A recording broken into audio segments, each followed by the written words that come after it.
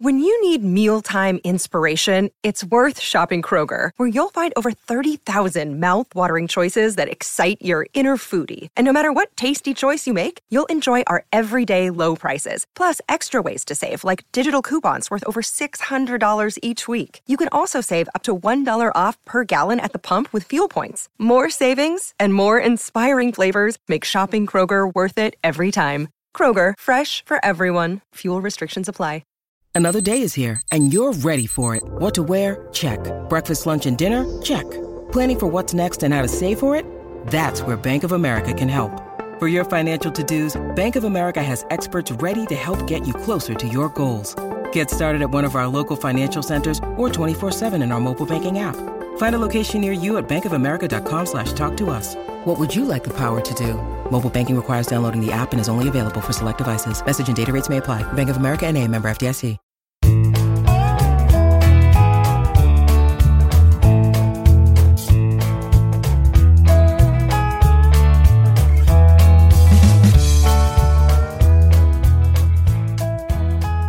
It's Monday, August 17th, and you're tuned into the Cleveland Baseball Talk podcast. I'm Joe Noga, joined by Paul Hoynes, our Tribe beat writer. Hoynesy, it was an eventful weekend in Detroit. The Indians swept the Tigers, extended their winning streak against Detroit to 20 straight games. We'll get into all that later after sort of the big news from the weekend, obviously, was the Indians meeting with Mike Clevinger and Zach Plesac in a closed team meeting with the entire traveling party. Grievances were aired and feats of strength were demonstrated. I don't know, not Festivus, but after the meeting, the Indians decided to option Clevinger and Plesac down to their alternate training site in Eastlake, and that sets up a whole series of moves that are later on to come. But really what we're finding out was from this meeting, there were a lot of hard feelings aired between the players and Clevinger and Plesac. Yeah, just from talking to Chris Antonetti on the meeting was on Friday morning at the team hotel outside of Detroit. And it was obvious that things did not go well from Clevinger and Plesac's perspective. The fact that they drove up separately from Detroit, from Cleveland to Detroit Thursday night, that they brought their baseball equipment with them, so there was kind of a tension there. They could have been added to the roster, they could not have, and Antonetti said that the meeting could have gone three different ways. They could have got optioned, both of them. One could have stayed, the other could have got optioned, or both of them could have stayed.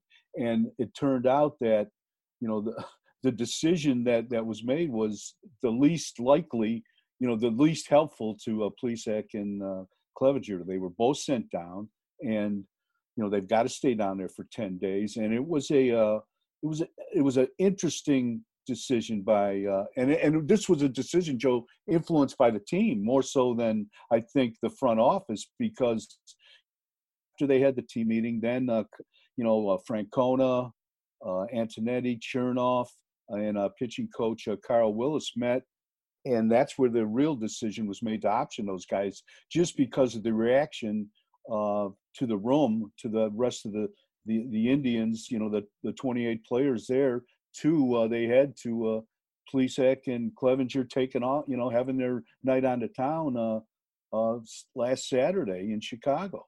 Right, and it also probably had a lot more to do with the way that they've reacted since then, and Clevinger, not disclosing that he was on the trip and flying back on the flight. We also had Plesac's obscure, weird apology, not apology video that he put out. He's since taken down. Just things are really going sort of sideways for these guys in terms of the court of public opinion. But really the opinion that mattered the most, like you said, was in that hotel room, in that meeting with the players. A report from ESPN's Jeff Passan on Monday morning suggesting that Oliver Perez, one of the veterans, said that if Clevinger and Plesac were allowed to stay with the team, that he would opt out of the remainder of the season. And this is a guy who's pushing 40, he has a bunch of kids at home. No one would stand in his way for opting out at any time. But if it's them or me sort of situation, obviously the team said that they would, the reaction was to stay with the status quo and send Clevinger and Plesac back down. Yeah, we already know how Alex Plutko feels about him, about how Francisco Lindor, they're on the record as saying that.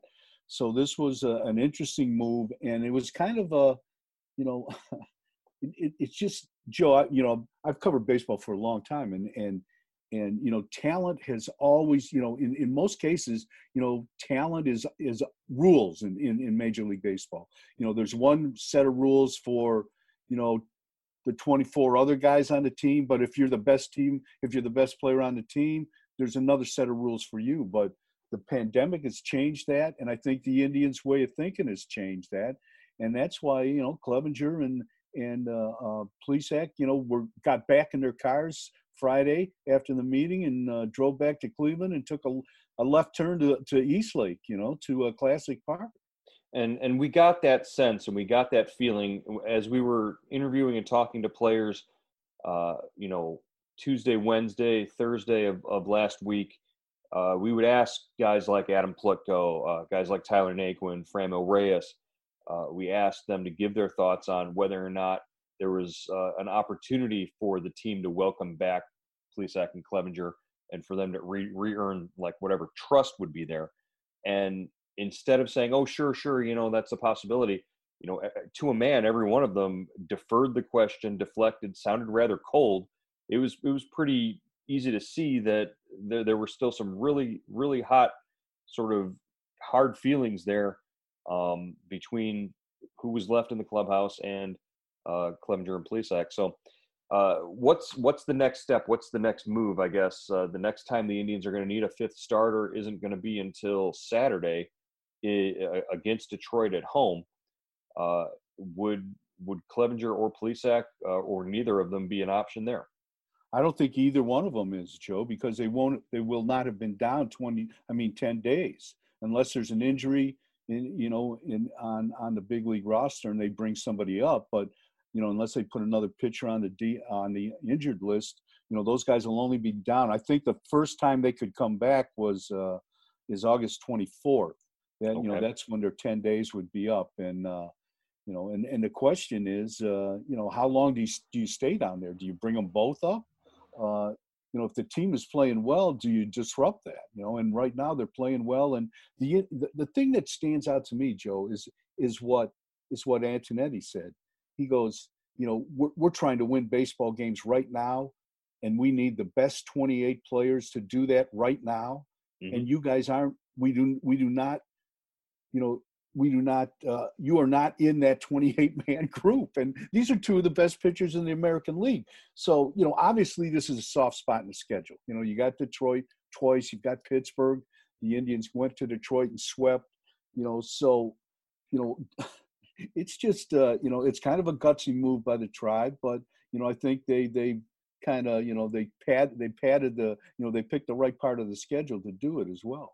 Well, and you're right. It is a gutsy move. It is sort of like gambling with your not just against the schedule, but with your entire season here, because this is a point in the season, like you said, this 9-game stretch where they could not only just make up ground on Minnesota, they could actually move past Minnesota, depending on how the Twins perform. You've got Pittsburgh, who's the worst team in baseball record-wise right now, and Detroit, who you've beaten 20 consecutive games.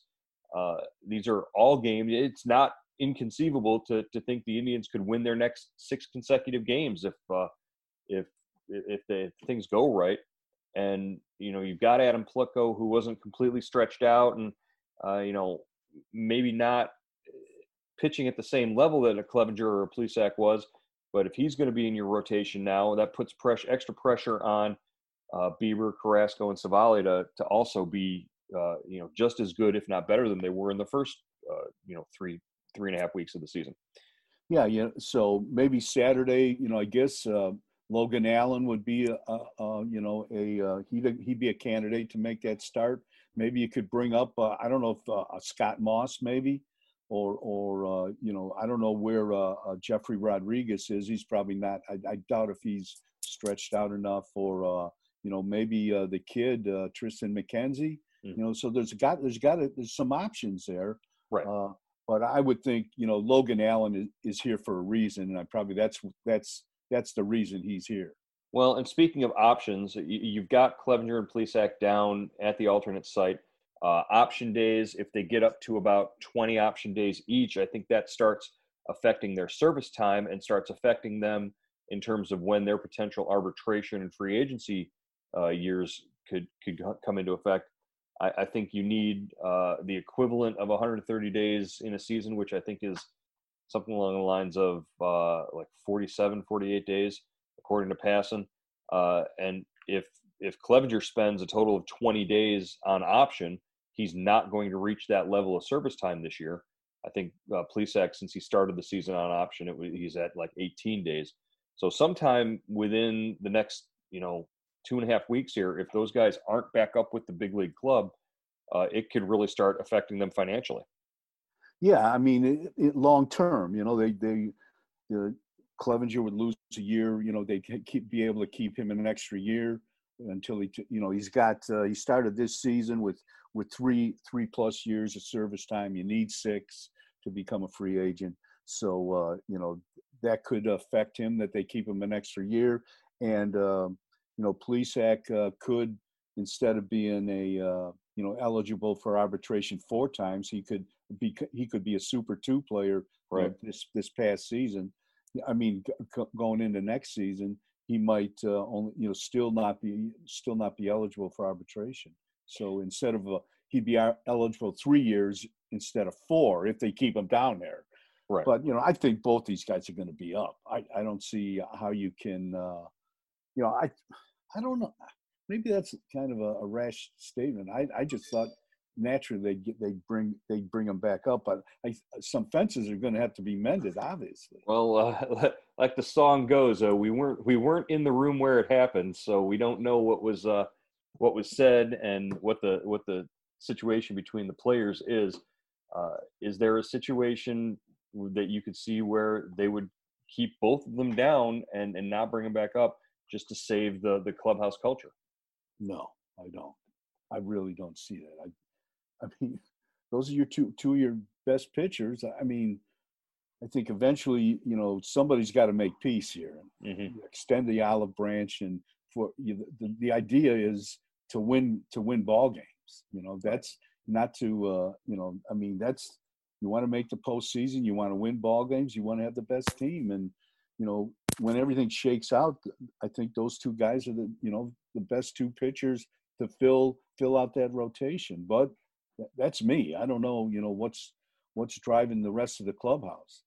All right. Well, speaking of winning ball games, the Indians did plenty of that this weekend in Detroit. It was sort of the right prescription at the right time for these guys. A team that they had beaten coming into the series 17 times in a row. They extend that win streak to 20. Look good doing it. Franmil Reyes looks like he's seeing beach balls up there at the plate, driving balls out of the park to areas that we have not seen home runs hit at Comerica Park. Francisco Lindor struggled the first maybe couple of games of the series, but on Sunday he broke out, had 3 extra base hits, looked a lot more like Frankie Lindor at the plate. Delino DeShields at the bottom of the order, sort of stabilizing things and extending the batting order, effectively. Tyler Naquin returned this weekend, and Tyler Naquin's he hasn't stopped hitting, I don't think, since the opening of summer training camp. So all good signs for an offense that needed some sort of good news coming into this weekend. Yeah, definitely, Joe. And you've got Roberto Perez hopefully coming back Tuesday for the Pittsburgh series. So, you finally maybe get some that bottom of the order stabilized with DeShields, Naquin, and Perez. They gives Terry Francona a few more options down there. And, Detroit was just what they needed. But Detroit's, they seem to have a little more fight in them than I remember. They came back, yes. They scored in the 9th inning Sunday. They lose 3-1 Saturday, and So Sunday, the Indians had to hit 3 go-ahead home runs in one game. So that just tells me that the Indians hit home runs. The Tigers came back.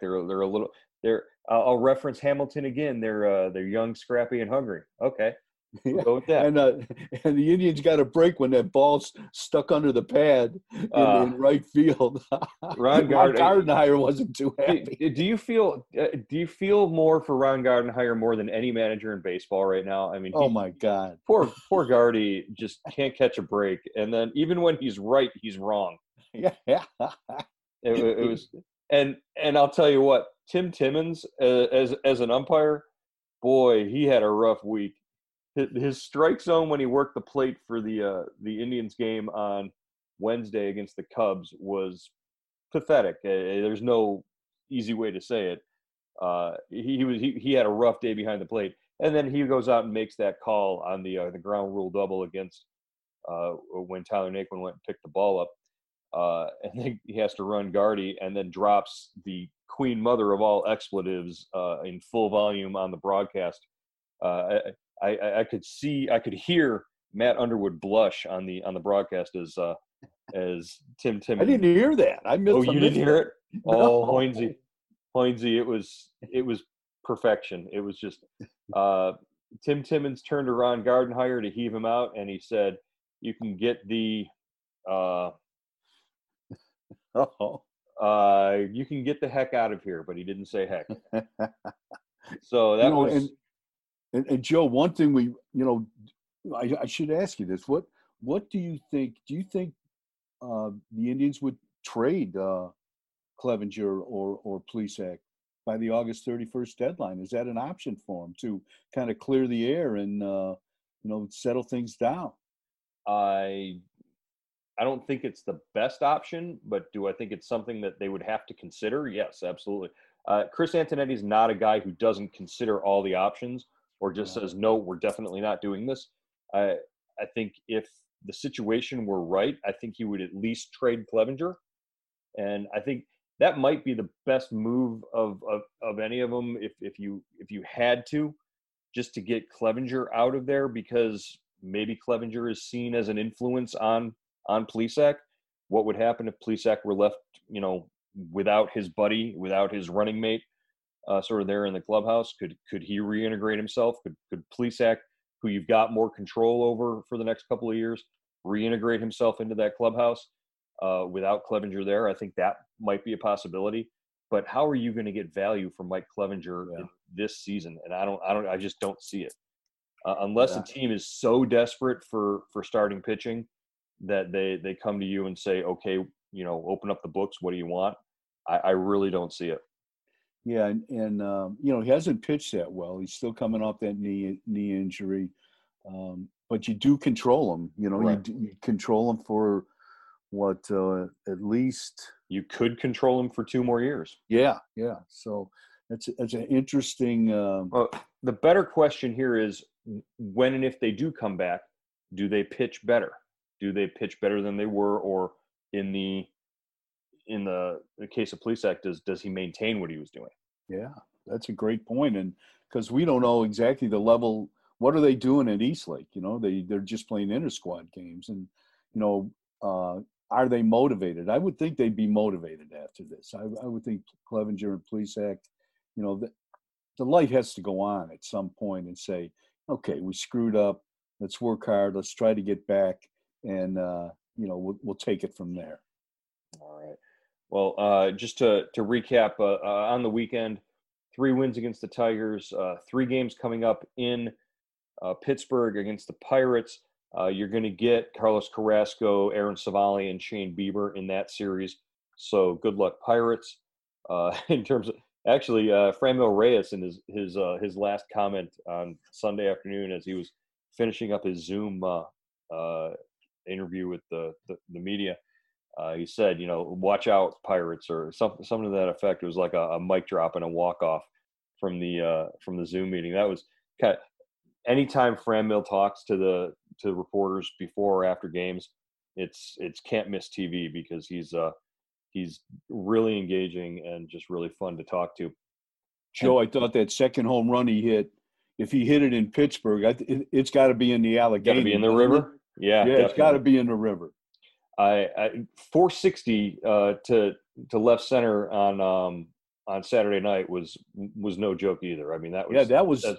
I don't think I ever saw Miguel Cabrera in his heyday hit balls up there against the Indians, and he killed the Indians. I can't remember anybody hitting them up that high in those vines. I'm pretty sure. Just on looking and squinting really closely on the where that ball hit and it landed in the bushes. There's a railing, sort of a metal railing that deflected it downwards. Had it been 2 feet higher and gone over that railing, it might have left the park completely. It was like, those were huge. Right. Those were long home runs. So, well, hopefully the Indians fans and reporters all get a good long couple of years looking at Franmil Reyes hitting home runs like that, because those are impressive. And that's something that the Indians have been really lacking in the middle of their order for several years now. Yeah, and you could see it building too. You know, when he started going the opposite way with line drives or singles up the middle, he wasn't hitting everything out of the park, but you could see this coming a little bit. You know, in the last several days, or at least a week and a half. Right, and Franmil says his power is to right center field. That's where he hits the ball out of the park the best. But he says he wants to hit his face on the scoreboard. He wants to pull one to the scoreboard in left in Jacobs Field, or in at Progressive Field, and hit one off of his own face. So we'll see if he can accomplish that. Hit himself right in the nose. There you go. All right, off day today, Monday, and then they're back at it on Tuesday in Pittsburgh. Hoynesy, we'll talk to you before that. All right, Joe.